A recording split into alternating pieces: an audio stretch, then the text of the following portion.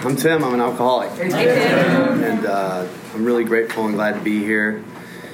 And I gotta say, that's the first time anyone has ever accused me of being a PhD, ever. So that was very sweet. Thank you.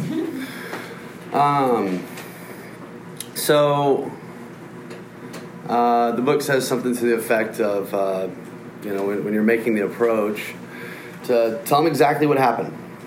Exactly what happened to you. I'm going to do that.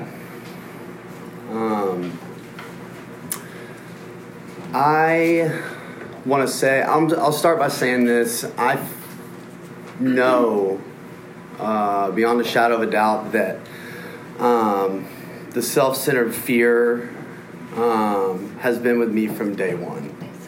Before I ever drank, before I ever found something to obsessively occupy my mind, even before the alcohol, as far back as I can remember, being a child, a baby, I have memories of, I spent all of my time constantly afraid. I could never be alone.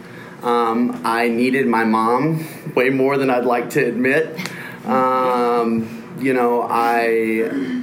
always, I had to have someone. I needed attention. I didn't feel okay.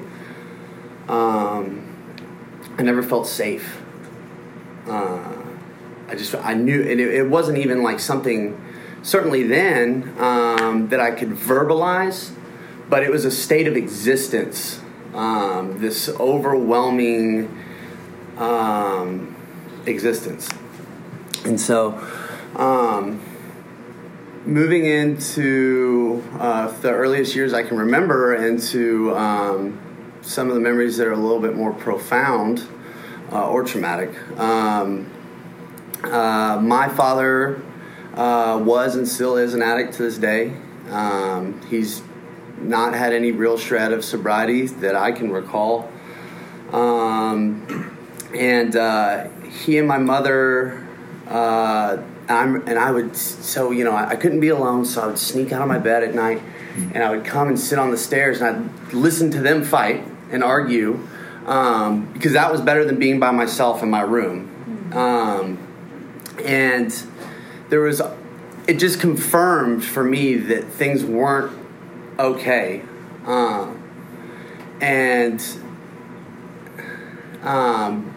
Going through their divorce process, I was very much so in the middle. My father's drug use was extraordinary. I mean, my mom loves fucking plants, and she had all these plants in the house, and he would do stuff like get high, real high, and I guarantee, because, later in my use, I understand what he was thinking. He looked at those plants, and he was like, someone's got to trim them fucking things. And I guarantee it started with one leaf, but by the time he was done, it was 25 nubs. Just no branches, no nothing.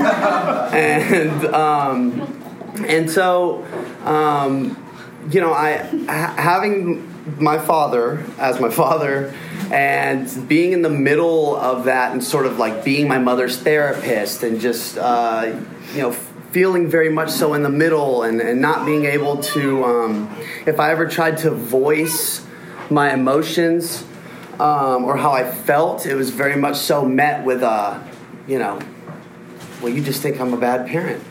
There was not much in the way of receiving anything that even then I was capable of putting out from an emotional standpoint. So I wasn't safe, literally where I lived. I wasn't safe to share how I felt or how I thought.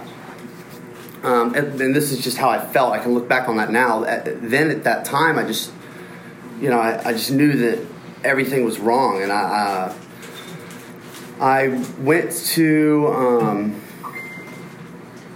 my parents split, and the whole time I went to this Christian private school, and it was great.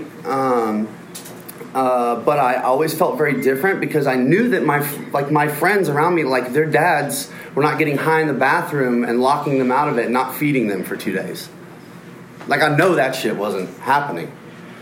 And I know that at least for most of my friends, and the people I was around that, their mothers weren't dating the bad boy, and people that were abusive emotionally, and I get these constant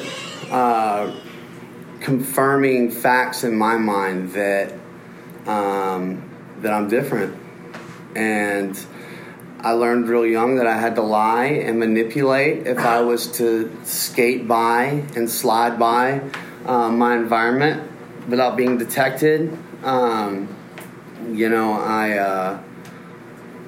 I put on this front at school, which is where I spent most of my time, that everything was okay. And none of my friends knew about any of the stuff that was going on. I was very much ashamed of it. And I just wanted to be accepted. And being a ginger, kids are fucking mean, man. It was not always fun or easy being the ginger kid that's always in trouble. Knowing, kids weren't allowed to hang out with me. They weren't allowed to go to my house.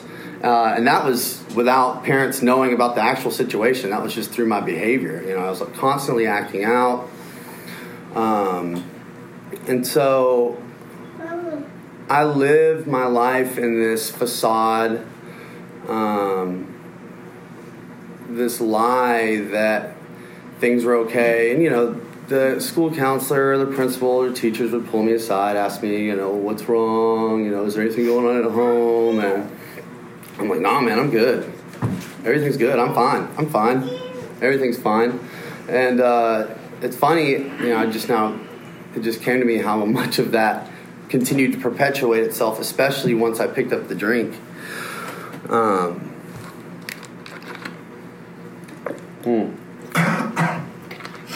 So, yeah. Which brings me to my first drink. I was 12. It was my 12th birthday. And me and my friend, Corey, conned my mom into buying us a 6-pack of, woodchuck daiquiri or something like that. It was just, I don't know, it looked good. And my mom relented. And we went to my grandmother's house. My grandmother's cooking me this big birthday dinner, and me and my friend, we start drinking. It tastes like shit, It wasn't good. He drank half of his because it didn't taste good, and I drank the rest of them. And so it was ever since. But what happened in that night is a microcosm for what continued to, on a much smaller scale, but what continued to perpetuate itself throughout my drinking career and the rest of my life. I got a taste of it, and when I drank the rest of those drinks, I remember looking at him. I said, "Why aren't you drinking that?" He's like, "I don't like it. It doesn't taste good." And it didn't. I'm like, "What?" And I remember standing on my grandmother's back porch, and I'm from Nashville, and she had some land, and it was beautiful. The sun was setting. It was the middle of summer. I was out there by myself, and I remember the feeling. It's like I can feel it now. It was the way I describe it, and the only way I've ever been able to describe it is just everything stopped. And I felt really good. Better than I'd ever felt. And it wasn't long. I wanted to hang out with the kids that had home lives like me, Go figure, they were the ones in trouble and drinking at 12 and 13. So it wasn't long before I had my next opportunity to drink. And before I move on from that, what happened that night, I have that moment. I have that bit of relief. And then it was immediately followed by nausea and sickness, and it was terrible. I mean, those things, it's like sugar and a lot of liquor in it. You know what I mean? And the room was spinning. I couldn't eat my birthday dinner. I felt terrible. But the next opportunity I had to drink was at a friend's house, and he said, "Hey, man, my mom's got this bottle of Canadian Mist. Do you want some?" I said, "Yeah, yes, drink it." And the thoughts of how miserable I felt and how sick and nauseous I was never once came to my mind. And I drank that Canadian Mist the same way I drank those daiquiris, all of it,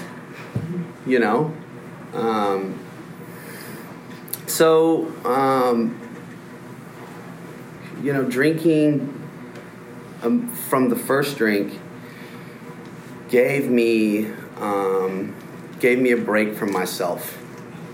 I've heard it shared in this room that if you had met me as a kid, you would say that kid needs a drink, and I was that kid, and I needed a drink. And shortly after that, I started.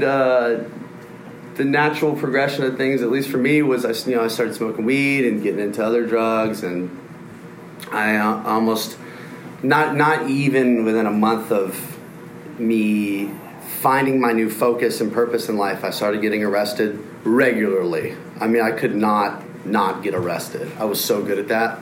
That was the best. And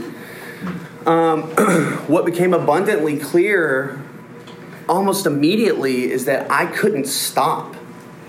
I was on state probation and should have been put in a boys' home multiple times, and if it wasn't for something like the changing of a judge, it never happened. But I couldn't not fail a drug test. I mean, I would go 1 month, I would go 2 months, I'd go maybe a whole 3 months, but the whole time I'm drinking and using up until the day until, and I get the phone call, then it's like, time to drink that gallon of water. Where's that niacin? Let's do it, And I was willing to subject, and I don't know if any of you have drank a gallon of water in a 6-hour period. Let me tell you, that shit's not fun.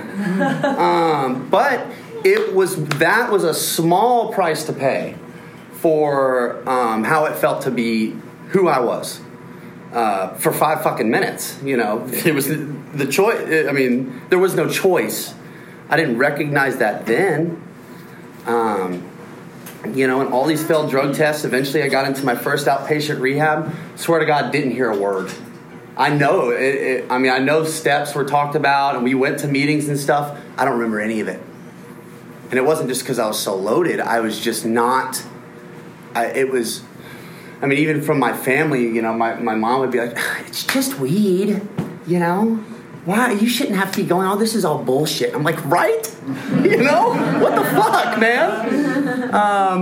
Now, throughout this, I'm still carrying on this persona at school, and I'm trying to maintain a certain reputation, even though I know I don't deserve it.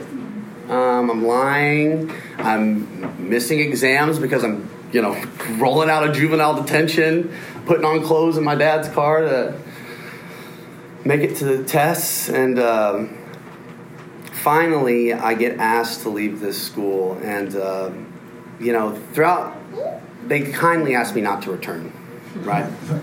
Throughout this whole, and this, it's important that I touch on this because my relationship with God today and my relationship with God then is a very, very different thing. And my mother is very much a hippie, and she has her own spiritual practice, and she lived at an ashram off and on throughout my childhood. So I had this exposure to this very different spiritual side of life than all of the people in my immediate circle.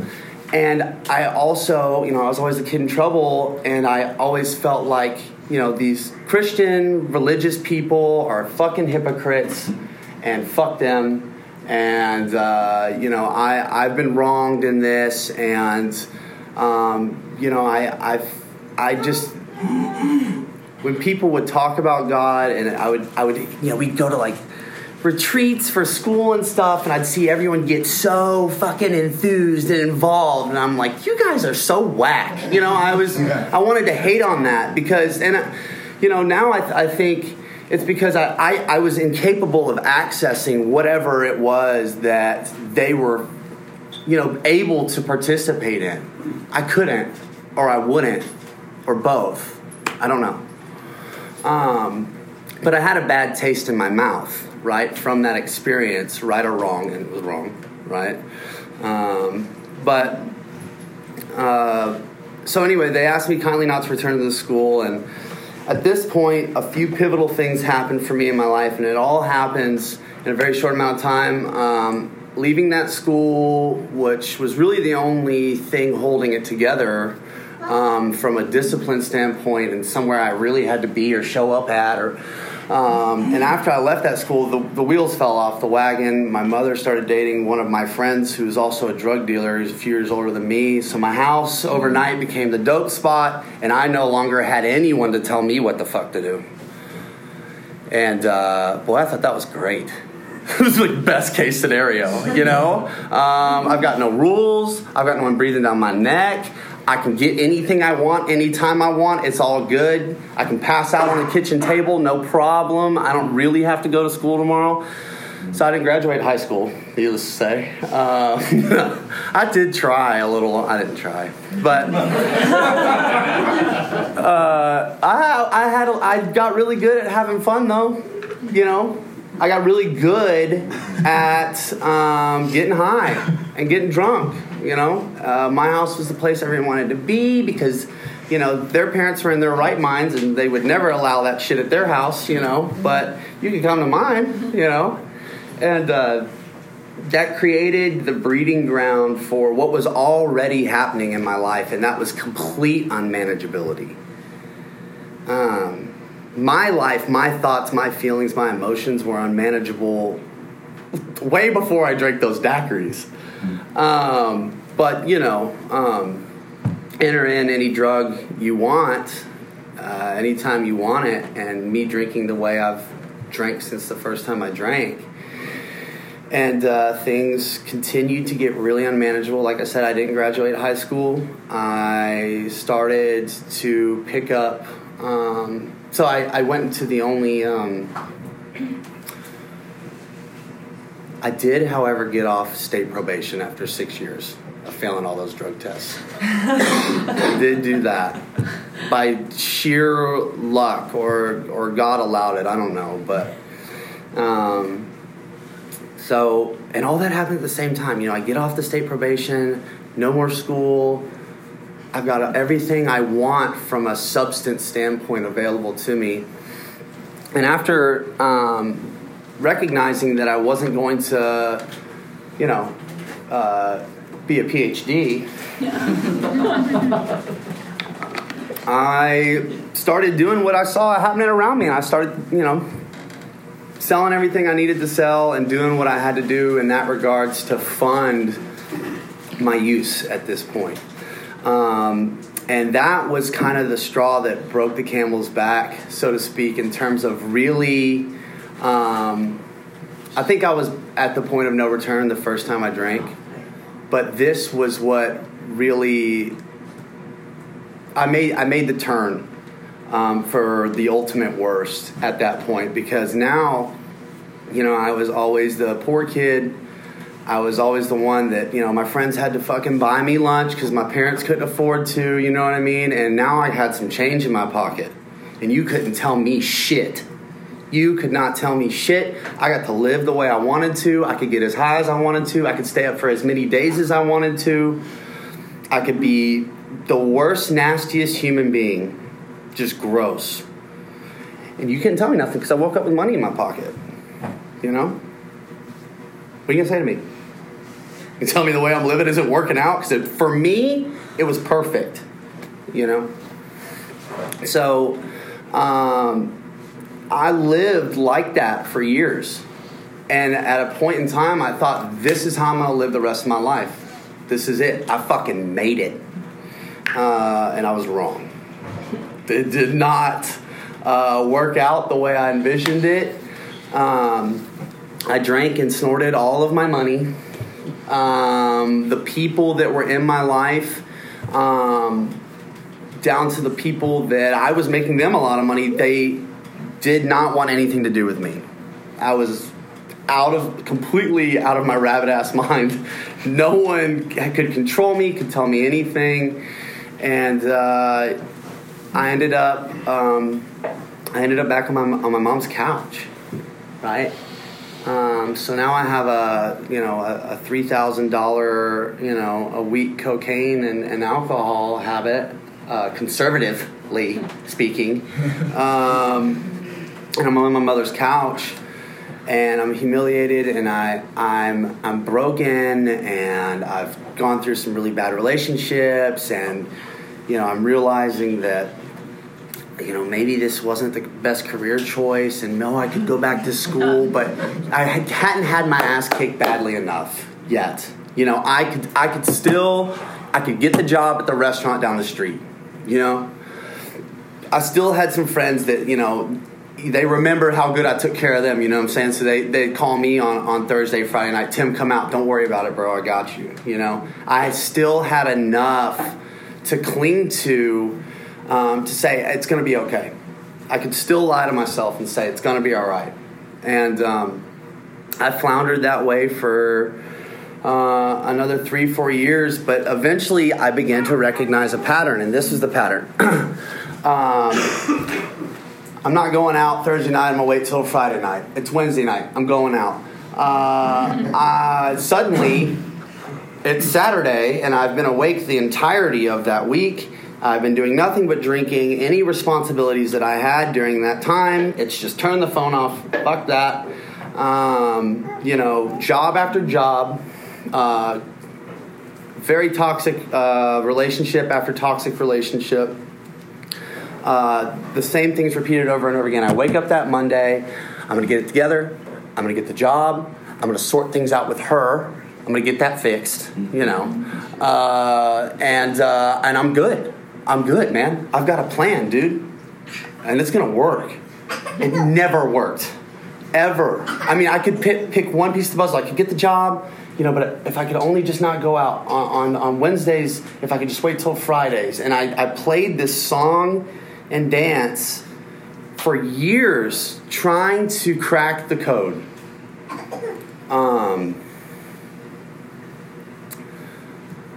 got to a place where I went out again, and me and my friends at this time had a running joke. We're going out for one beer. We'd all laugh, because that's funny, right?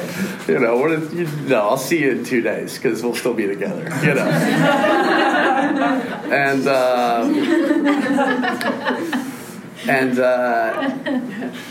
that was really funny to us. And I went out again. The girlfriend's calling. I turned the phone off again.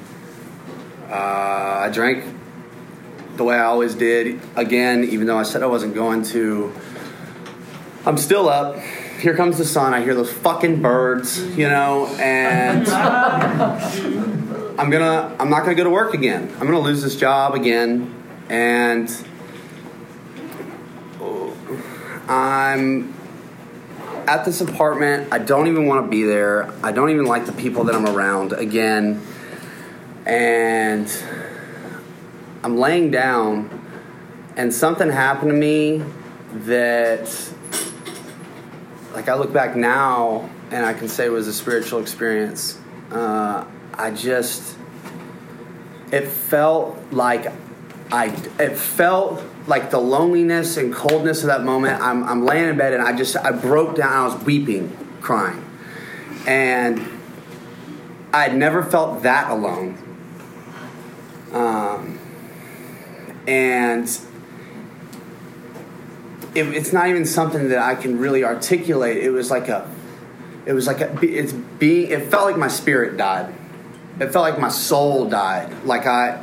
It was like for the first time in my life, I really felt how miserable and how lonely and how sad I was. And I mean, I've never cried like that, not like that. And I remember, and there's someone there with me, and she's like, are you okay?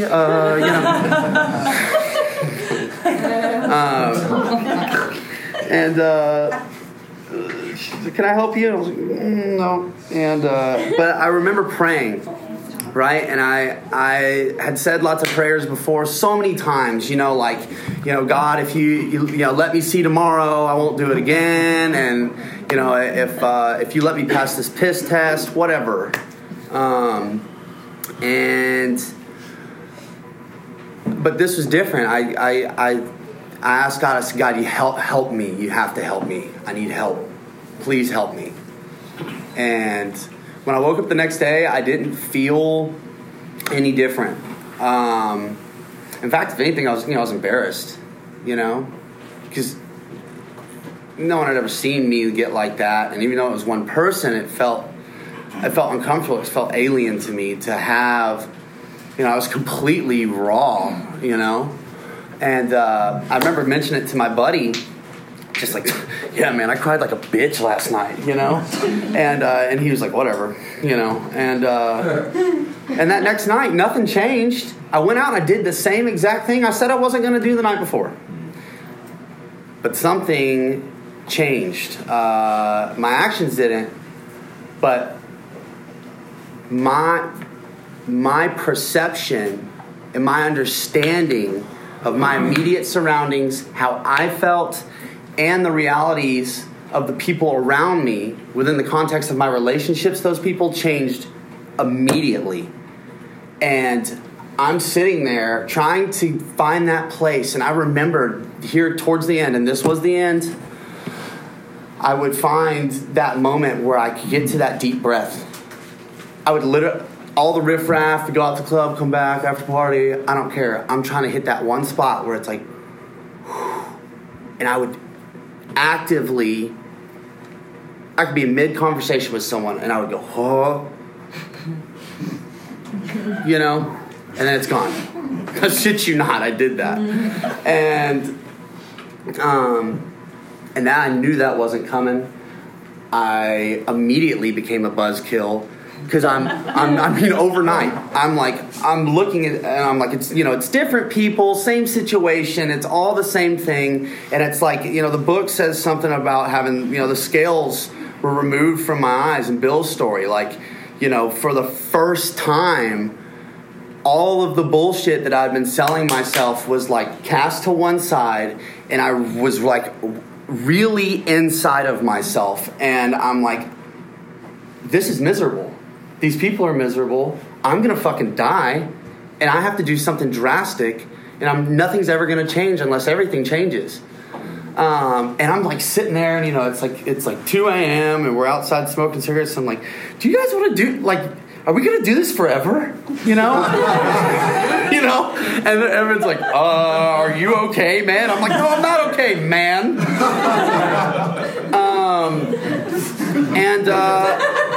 I almost got into a fight with one of my friends. He was like trying to convince me into getting into this hustle with him that was super shady. And I was like, no, I can't live like this anymore, man. And he's like, you think you're better than me? I'm like, no, we're on the same back porch, But, and then, that to me was also like, I know that I'm not, and I know that nothing's ever going to change.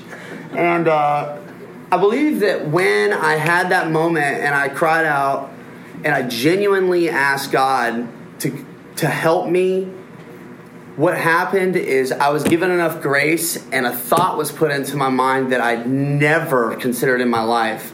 And I knew that I had to leave and I had to go to rehab. I had to leave and I had to go to rehab. And it got louder and louder and louder. And within a week, I made a phone call to a friend that had gotten sober years before me, and I was in a treatment center. And the power of that is that preceding that moment for me, was not on my radar. I was going to fix it, remember? I was going to figure it out.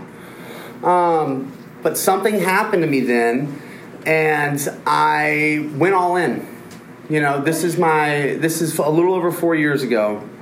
I was all in. And I was Captain Recovery. The only time that I was down is when I got off the plane and I'm in Vegas. I went to treatment in Vegas, of all places. And I get off the plane and the Weeknd's playing in the fucking airport and people are gambling and stuff. And I remember just having this feeling like, are you serious? I'm really here. But I remember when I got to treatment and I started meeting with counselors, and they started telling me, like, you know, you need to work steps, and they would have meetings come in. It was the first time in my life I heard any of that stuff. You know, I had to go get my paper signed a lot, dude. A lot. And I never heard a word. I moved. I never went back to Nashville, never moved back to Nashville. I haven't lived there since. And I moved after treatment. After 30 days in treatment, I was separated from alcohol. I don't know how cleared my brain was, but I was separated. I moved into a halfway house, no car, no job. You know, I didn't have shit. But I was starting over. I wasn't in the mess that I'd made, and I had a clean slate. And I did what people told me to do. I went to intensive outpatient, step-down outpatient. I went to meetings all the fucking time. I got a sponsor as soon as possible. First guy didn't work out. Got another sponsor. The second I heard someone speak, and I was like, I knew I wanted what that guy had. I went through the steps with him. I got sponsees.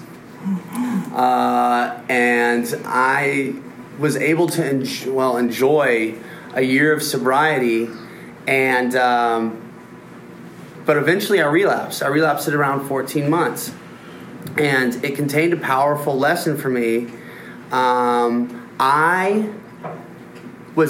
very grateful for that 14 months of sobriety, because I learned and was able to get through, and I grew up in those 14 months more than I ever could have on my own. I got to experience the promises of the program. I got to see life from a completely different point of view. And I would always hear people talking about relapsing, and I would say to myself, I'm like, how? What do you mean? After having time? I'm like, how, man, if you feel as good as I do? And then people would be like, it's so hard to come back. And that would blow my mind. I'd be like, what do you mean? Life's so much better like this. Well, that's because it hadn't happened to me yet. You know? I learned by experience, man. That's it. I wish there was another way for me, but there's not. There's just not. And today is the most powerful part of my life. But to make a long story short, I copped to resentment. I felt like I had the right to be resentful. Someone hurt me in a way that I felt justified about being angry about. Everyone I talked to confirmed that. They're like, yeah, man, that's fucked up. You know? And I festered in that, and this is what began to happen. I always had this idea that there was the drunk Tim that did all the horrible, slimy, nasty shit that I continued to drink over because I couldn't look at for years and years and years. And then there was Tim. There was me. There was this guy. And I was a pretty good dude, you know? This thing just got a hold of me, and life wasn't very fair. And when I drank, I did things that I didn't really mean to do, you know? But deep down, I wasn't that bad. Well, that was not the truth. And I found that out in sobriety, and I'm very grateful for that today. But as that resentment grew and grew and grew, I began to do the very things that I was so ashamed of in my use and in my alcoholism that I thought I could never do sober. But I did it, and I did it again, and I did it again, and I did it again, and then I drank.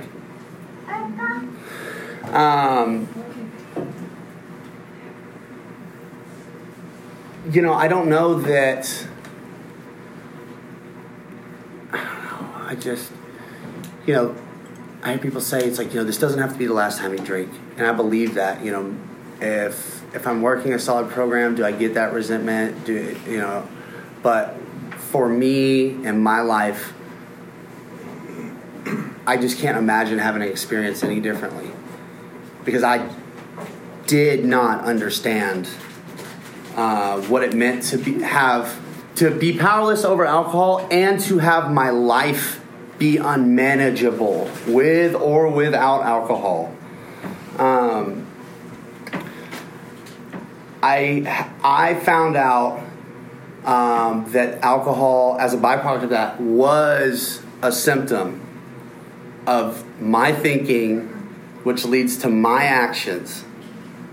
And when those things go unchecked, and when I'm not working a program, I'm capable of anything I've ever done drinking. And I've, so, and I was out. I was out for a while. And I would come into meetings.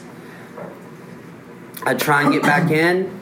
And, the first time I told you I was Captain Recovery, I'm hearing all this good shit. I'm like, life's going to get better. This is awesome. Trying to get back in. Let me tell you something. I hated being in this room. I could not stand to listen to people talk. I'd walk in, I'd be like, man, I'm getting out. Could not sit still in my chair. Nails on a chalkboard. Every cliche you've ever heard about that. It was... And I knew, sitting in those rooms, trying to get back in, bouncing in and out, that I was screwed. I knew I was screwed. But I couldn't get, I could not or would not get back in here. I had to have my ass kicked again, man. And finally I did. And this time was very different. This stint of sobriety was very different from that first and only other stint of sobriety. This time I had a little girl. I'm in a relationship with someone I have a child with. I have my own business. And yet here I am again. I'm homeless. I have nowhere to go. I go out. The people who were kind enough to take me in, this is temporary. They're like, you can stay with us, but they're like, second night I go out by myself to a bar, drink the way I drink, find what I need to find, and I show back up at their house. You want to know what one of the first story these people told me?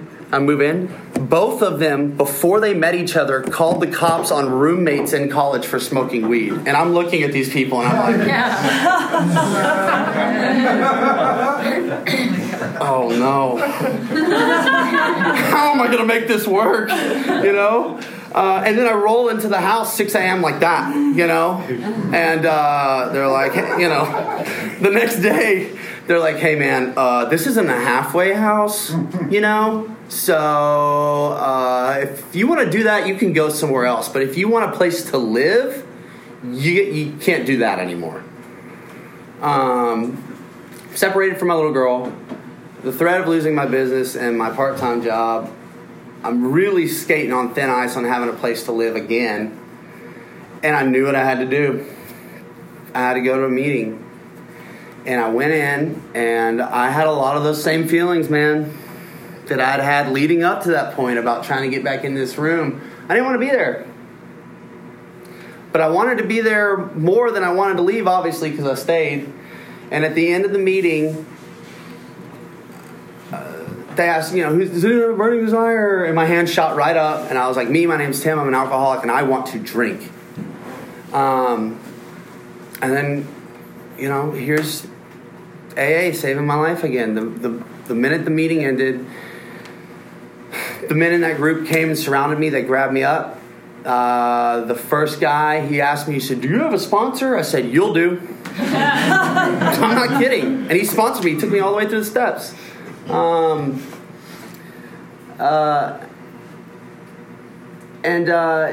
Another difference this time too is I didn't have the opportunity to go to treatment and have a therapist and have all of this support. I was in the mess that I made. Thankfully, now I'm grateful for that. I've had to navigate a lot of stuff over the past year and change. Like I had to go through custody battles with my ex.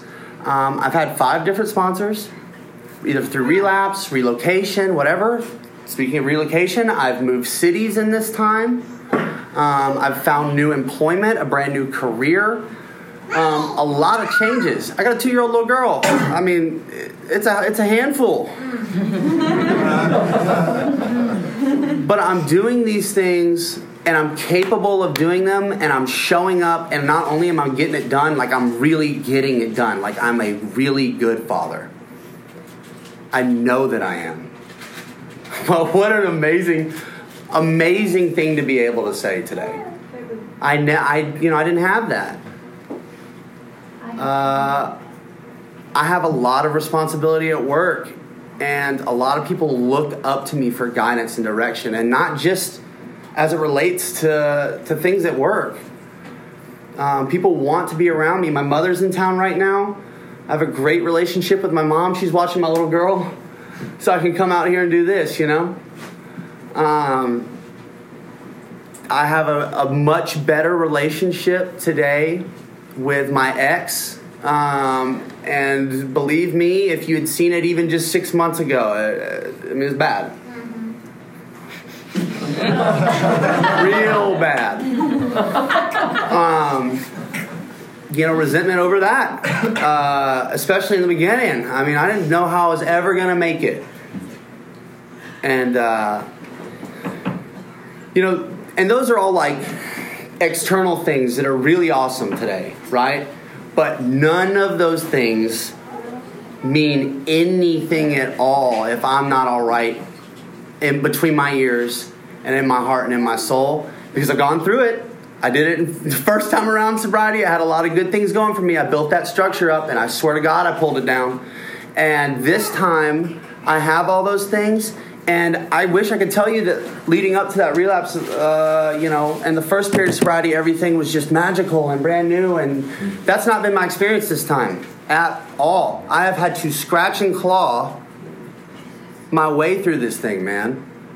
I mean, there have been periods where I can't get the thought, not alcohol, not using, but a thought or a thing or a situation out of my head and mind, because I'm clinging to it, because I still have that need to control it or figure it out.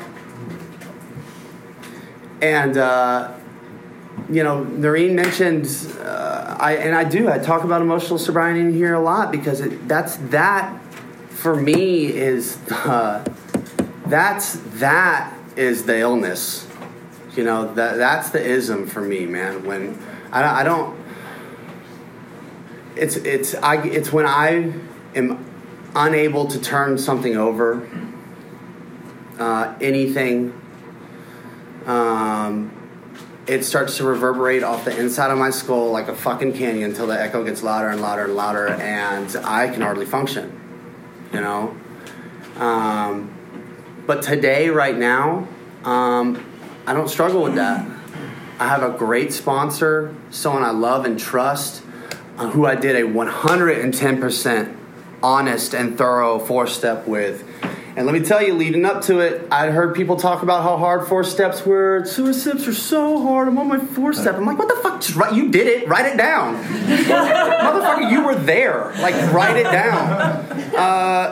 But this time, I had, like I said, I'll cast judgment before I think I've experienced something, and then I really get it. And then now I realize, do you ever really, there's always room for growth, right? Hopefully, there better be. So today I have sponsees. I work the steps with my sponsor. I go to meetings regularly. I try and get outside of myself. And apart from having more emotional sobriety in my life than I've ever had, some of the things that I can't put a price tag on is when I lay my head down at night to go to sleep, I can go right to sleep. I don't have that fucking running. I can be present with whoever I'm with. I'm capable of it now. Doesn't always happen, but I have that. I can access it. I feel peace and quiet more than I ever had in my life. My sponsor said that real sobriety has a sound, and it's it's quiet. He always tells me one of the things you can do to check yourself at the beginning of a meeting to see where you're at is that moment of silence right before the serenity prayer. Get quiet. Really take that moment of silence and see how quiet you are. That's why In the big book, you take that hour after your fourth step, after your fifth step. If it's still real loud, you may have some things you need to go walk back in there and talk to your sponsor about. I walked out, this time it was real quiet. And I knew,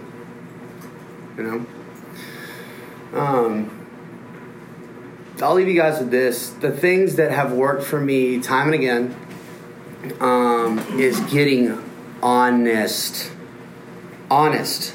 with some fucking body, hopefully a sponsor, about my actual mental and emotional condition on a regular basis. I have to reach out and get outside of myself.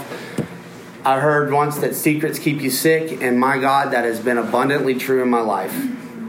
Anything I harbor, it grows and grows and grows. Resentment, lies, whatever. I have a sponsor. I work the steps. I go to the meetings regularly. And, that's it. So. Yeah.